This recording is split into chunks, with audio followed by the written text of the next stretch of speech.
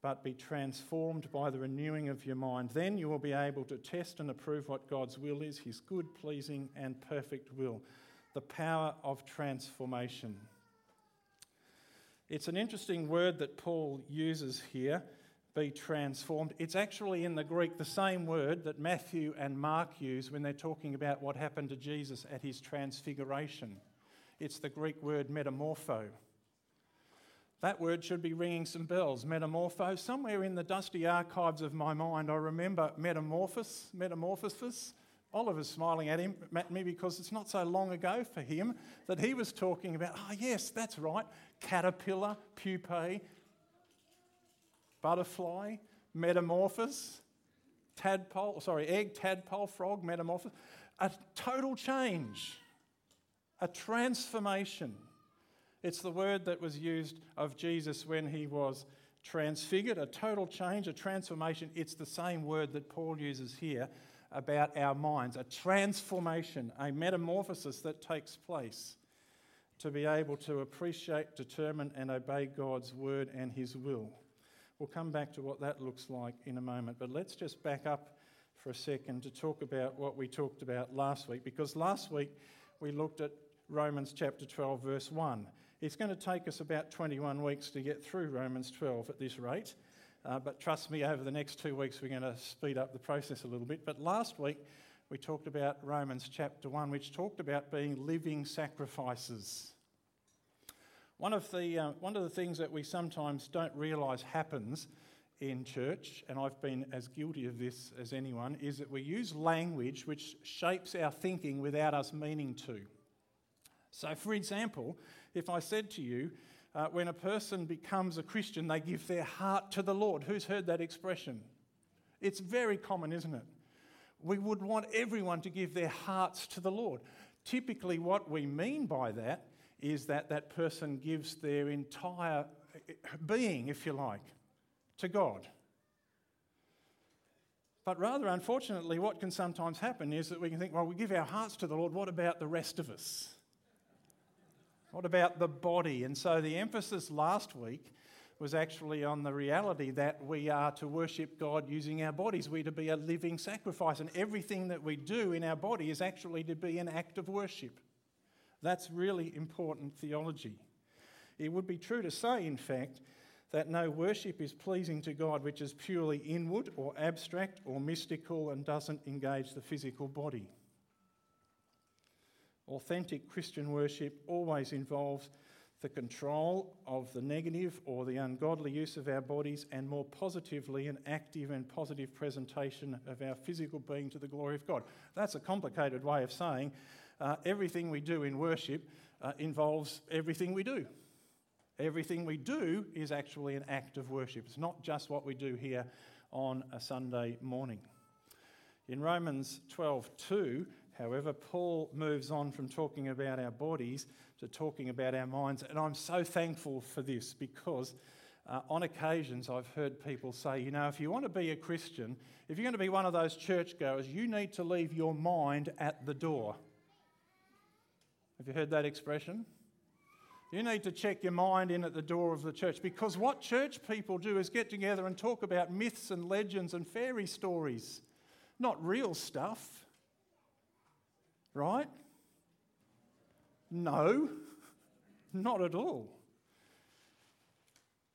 Faith is not about putting aside rational thinking and believing in unbelievable. To this way of thinking, Christianity is either not worthy of critical thinking or would collapse in the face of serious scholarship. But here's the thing. I can think of no other person whose life has been examined in such minute detail as the life of Jesus. I can think of no other person whose historicity, the truth of his life, his teaching, his words, his actions, his miracles have been examined to the degree and sometimes very critically as the life of Jesus, and yet he stands. I can think of no other book that has been examined, not necessarily by empathetic scholars either, looked at it, drilled into it, and yet it stands. I read just in the last week or two a statement made by an author who said that if the blowtorch of academic criticism, rational thought and historical accuracy was applied to the life of Muhammad and the text of the Quran in the same way that it has been to the life of Jesus and the text of the Bible, Islam would fall over. Islam doesn't allow that same examination. You know what happens to anyone who does. So I'm glad that Paul speaks about the mind. I'm glad too, if we jump out of this text into another, in 1 Peter chapter 1, Peter actually said these words. He spoke of the living hope that we have in the resurrection of Jesus Christ from the dead, and reminded his audience that the prophets of old had searched with great intent, trying to find out the time and the circumstances in which the Spirit of Christ in them was pointing to when the same Spirit predicted the sufferings of Christ and the glories to follow. So Peter says, in the past, these scholars did this deep work, and then he went on to say, so prepare your minds for action. In other words, don't be lazy thinkers. Use your brains. Be like these people in the scriptures who searched and learnt and wrestled with the text, and in so doing discerned the truth. We don't switch off our brains when we come to church. We don't check our brains in at the door as though we are here just to hear myths, legends and fairy tales. However, having said that, Paul doesn't simply say exercise your mind or use your brain. There's lots of emphasis nowadays, actually, on brain training, right? As I was speaking about this morning in Albury, I was talking to a congregation who are predominantly older folks, and I said, one of the struggles that I wrestle with sometimes, and particularly on mornings like this morning, is I look at a person, I see that person, I know that person, I've talked to that person many times over, but do you think I can think of the name of that person? And I reckon 90% of the congregation over there go, yep, we are 100% with you on that. We know, and the emphasis is, okay, there's things that you can do to train your brain. Sudokus, crossword puzzles, even video games, they say might help. I'm not sure about that. But anyway, we'll park that thought. There are lots of ways to train our brain. That's not what Paul's talking about. He's actually talking about a transformation of our minds, not just training our minds. And the transformation of our minds is something that takes place as the result of two things: the combined work of God's Holy Spirit in us, changing us, and our exposure to the Word of God as we dwell in the Word. Those two elements actually transform us, transform our minds. I remember years ago, even way back at Teachers College, a young lady who had no interest in Christianity whatsoever became a Christian. And it was an amazing transformation. She would never talk about the things of God before. She wouldn't have even read the Bible probably. And suddenly, with this life of the Holy Spirit in her, her mind was being transformed. She read like she'd never read the Bible before. She wanted to talk about the things of God like she'd never talked about them before. There was a transformation that took place. And after coming to know Jesus, she developed this insatiable appetite for the things of God, a transformation that was amazing to watch. And it wasn't just that her humanness had been overhauled. It's not like our minds, this idea of transformation of our minds is not that God just takes our old mind out and chucks a new one in like you might put a new motor in a car. If that was the case, we wouldn't be talking about transformation, we'd be talking about replacement.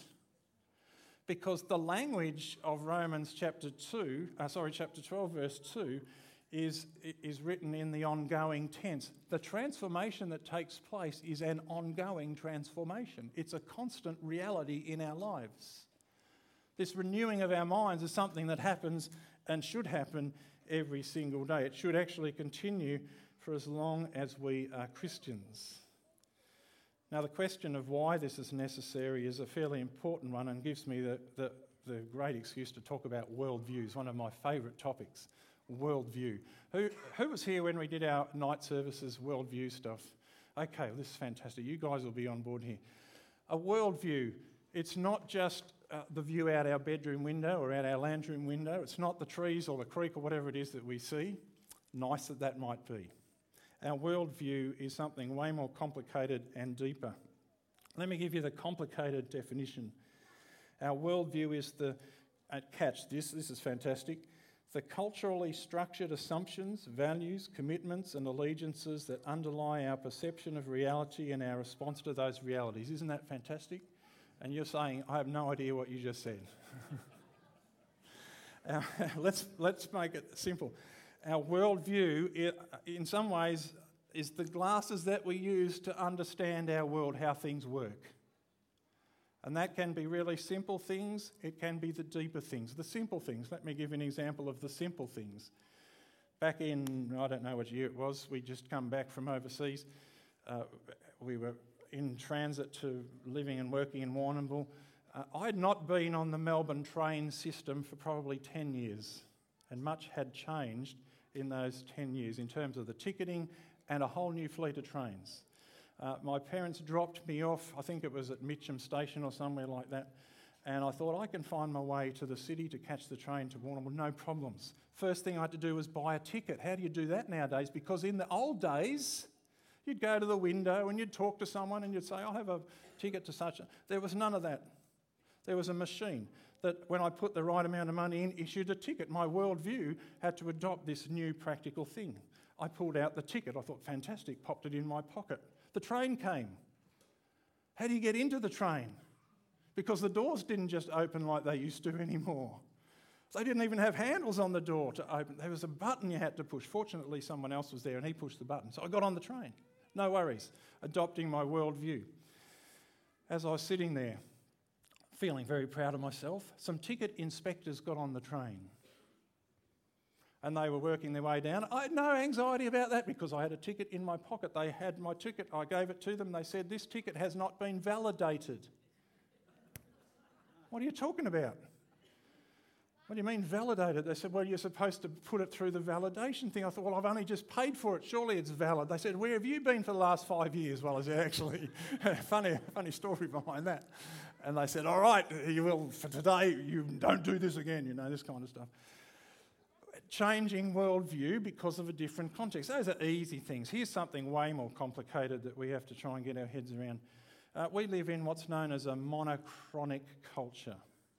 In other words, we do one thing at a time in order. There's steps we go through. So, for instance, if you go to the bank and there's a heap of people waiting to actually deal with the teller, that's not a great example because hardly anyone goes into the bank anymore. But just think about, queuing for anything, queuing to buy tickets for a concert or whatever it might be. How do monochronic people do it? In order. Since COVID, with great distance between us, but at least in order. And you did not want to be that person who got out of order. And you don't want anyone else to get, excuse me, I was here first. Back in line, thank you. But if we were to go to Turkey, for instance, and I just use Turkey as an example because it's just one example of lots of cultures which are polychronic. There's no such thing as queuing.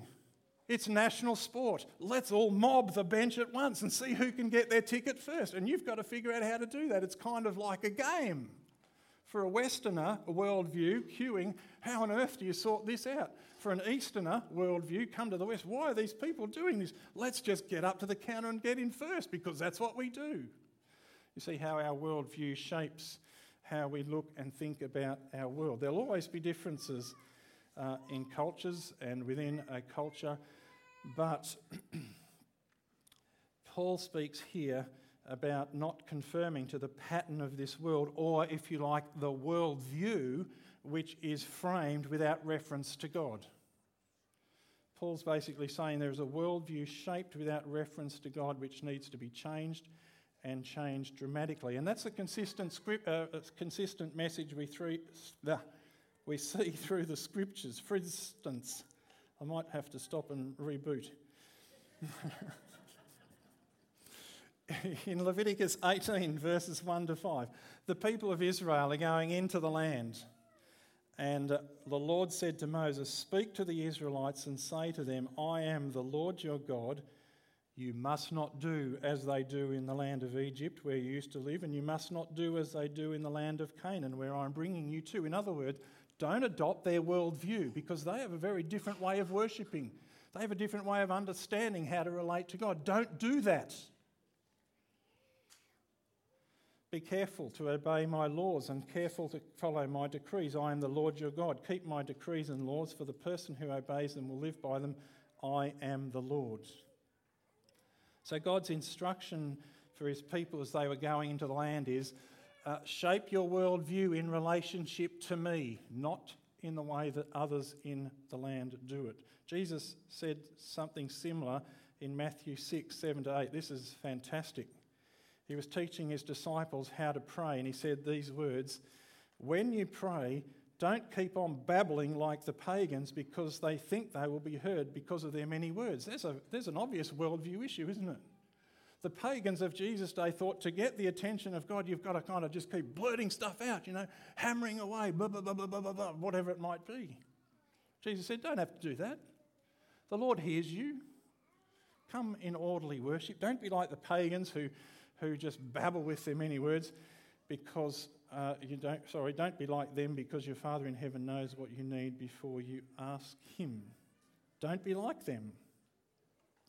And that sums up in some respects what Paul's saying here in Romans chapter 12 verse 2. What is envisaged for the Christian is a complete change, a transformation of the mind away from the standards consistent with the worldview held by people apart from God, and transformed instead into a worldview shaped by the life of Christ. There'll be lots of things that are overlapped. For instance, we'll still understand how the trains work together. We'll still understand why we need to sweep up the streets, that kind of stuff. But your worldview in terms of your relationship with God and worship and prayer and all that stuff transformed, absolutely transforms. Now, as I was preparing this message, I was wondering how to land some of this in application without stating the glaringly obvious and perhaps the inaccurate, because it would be really, really easy to lament the fact there's so many things changing in our world all the time. The standards of our, let's go here. Let's lament the standards of morality amongst our young people, or underage drinking, or whatever it might be. We can so easily identify those things. Say, well, we don't want to be like that. But there are some tough questions we actually really ought to ask ourselves.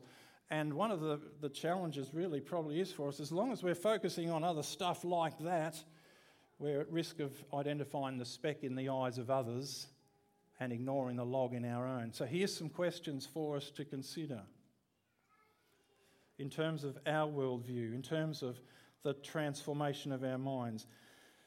What am I allowing to shape my thinking?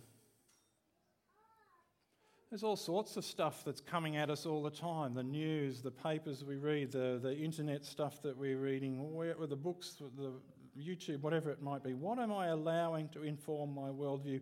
And if it's not God and his word, then what is it? Are there things subtly influencing me that I don't even realise? What are the dominant voices that I'm hearing, and are they congruent with the teaching of the Bible and the life of Jesus? How do they actually line up? One of the challenges that I found really, really caused me to struggle was when we were doing our series last year, the Uncomfortable Question series, where we were taking a bit of a dive into some of the ethics around sexuality and that kind of stuff. There were some people who didn't come to church those nights because they didn't want to think about those things. They didn't want to think about what the Bible taught about that stuff because they knew it would challenge their worldview. That's interesting, isn't it? Christian people who didn't want to be unsettled by what the Scripture might teach, didn't want to become unpopular because they might have to change their views. That's where the rubber really hits the road, isn't it? Is my behaviour really in alignment with the will and purpose of God? What am I motivated by? There's a question I ask all the time. If I'm telling someone a story, am I doing it to actually be edifying, or am I just doing it to make myself look good in their sight? Is my transformed mind actually giving birth to transformed behaviour? Those questions are uncomfortable, but they need to be asked. When we start to ask these sorts of questions and seek to apply a transformed mind, Paul then says, as we move on in the passage, there are some significant challenges and much room for growth. And Paul describes the the results of a transformed mind in the second half of this verse. He says, with a transformed mind we will be able to test, approve what God's will is, his good, pleasing and perfect will. Fantastic news. The best news you're going to hear today. With a transformed mind we can confidently know the future.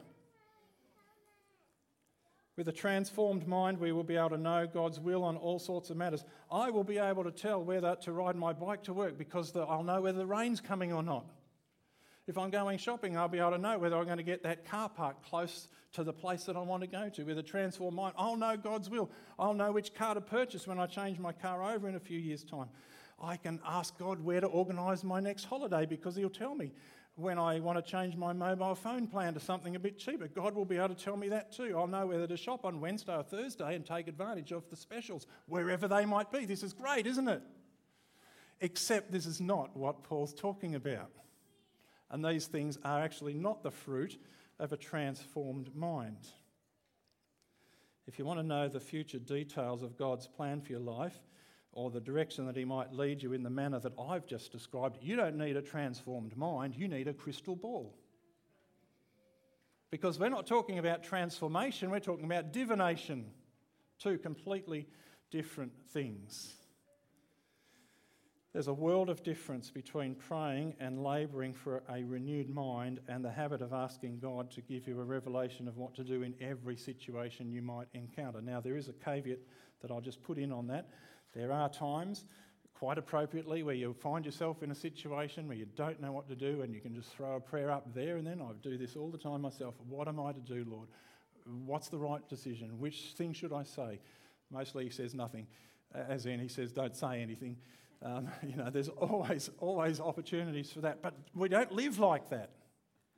Because the fruit of a transformed mind is the ability to see the picture from God's perspective, to understand the mind of Christ on whatever, take into account the evidence that there is before us, and then make a decision and find that God honours that, whatever it might be. I'll give you an example of this by way of conclusion this morning. It's very close to home because it happened right here in this church. One Sunday night, I think it might have been back in 2019, it was pre-COVID anyway, towards the end of the service, a gentleman came in from the back, and it was one of those occasions where 99% of the congregation would have been really, really pleased to be able to say, oh, you need to talk to the pastor, because he was a lot dishevelled, he was very big, and he was obviously quite aggrieved by something, and so, if someone met him at the door, and I think somebody did, and they said, you need to go and talk to David, he'll be able to, whatever. And so he came down, we were somewhere in the middle of the church there, and he said to me, could we talk in private in one of the back rooms?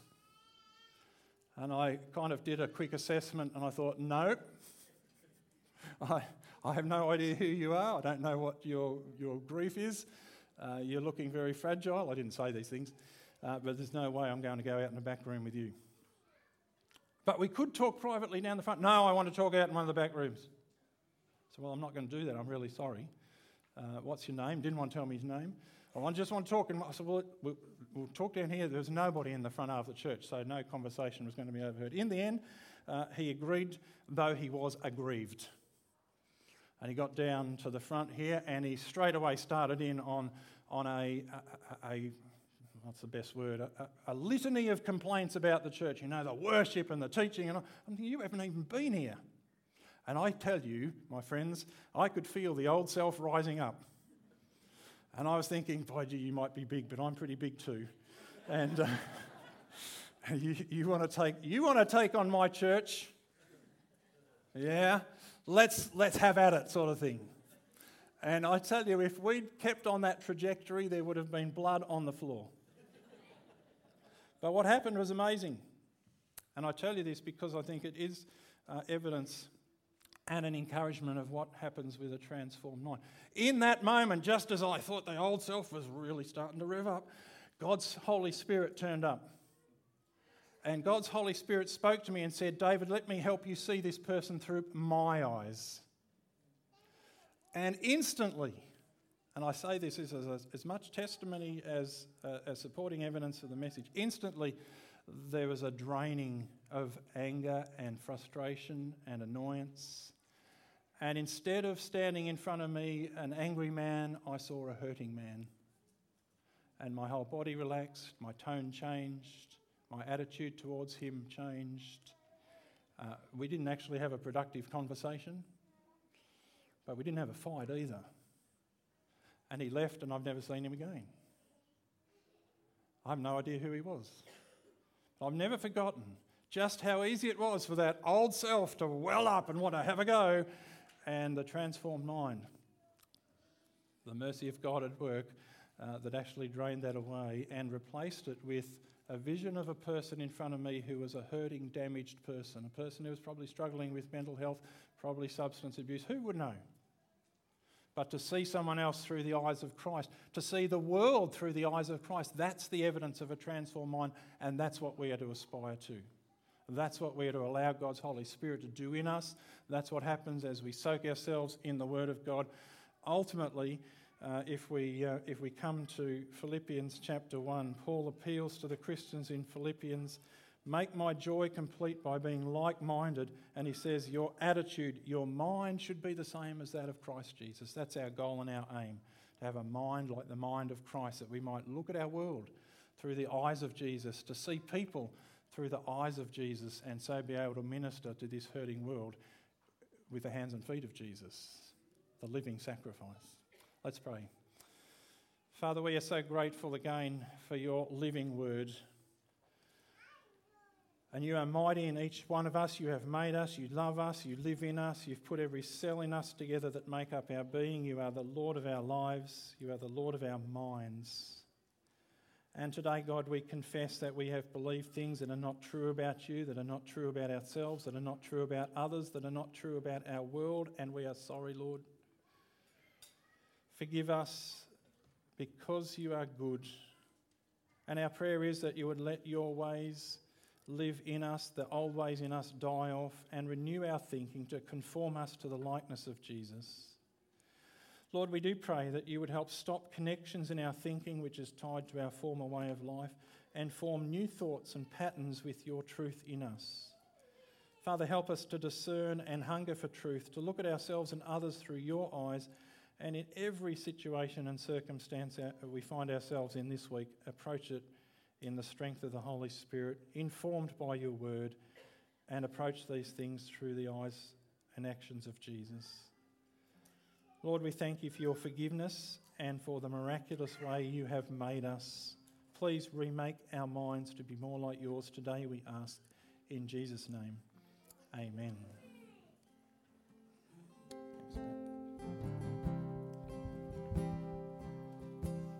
Let's continue that prayer as we sing this song, asking that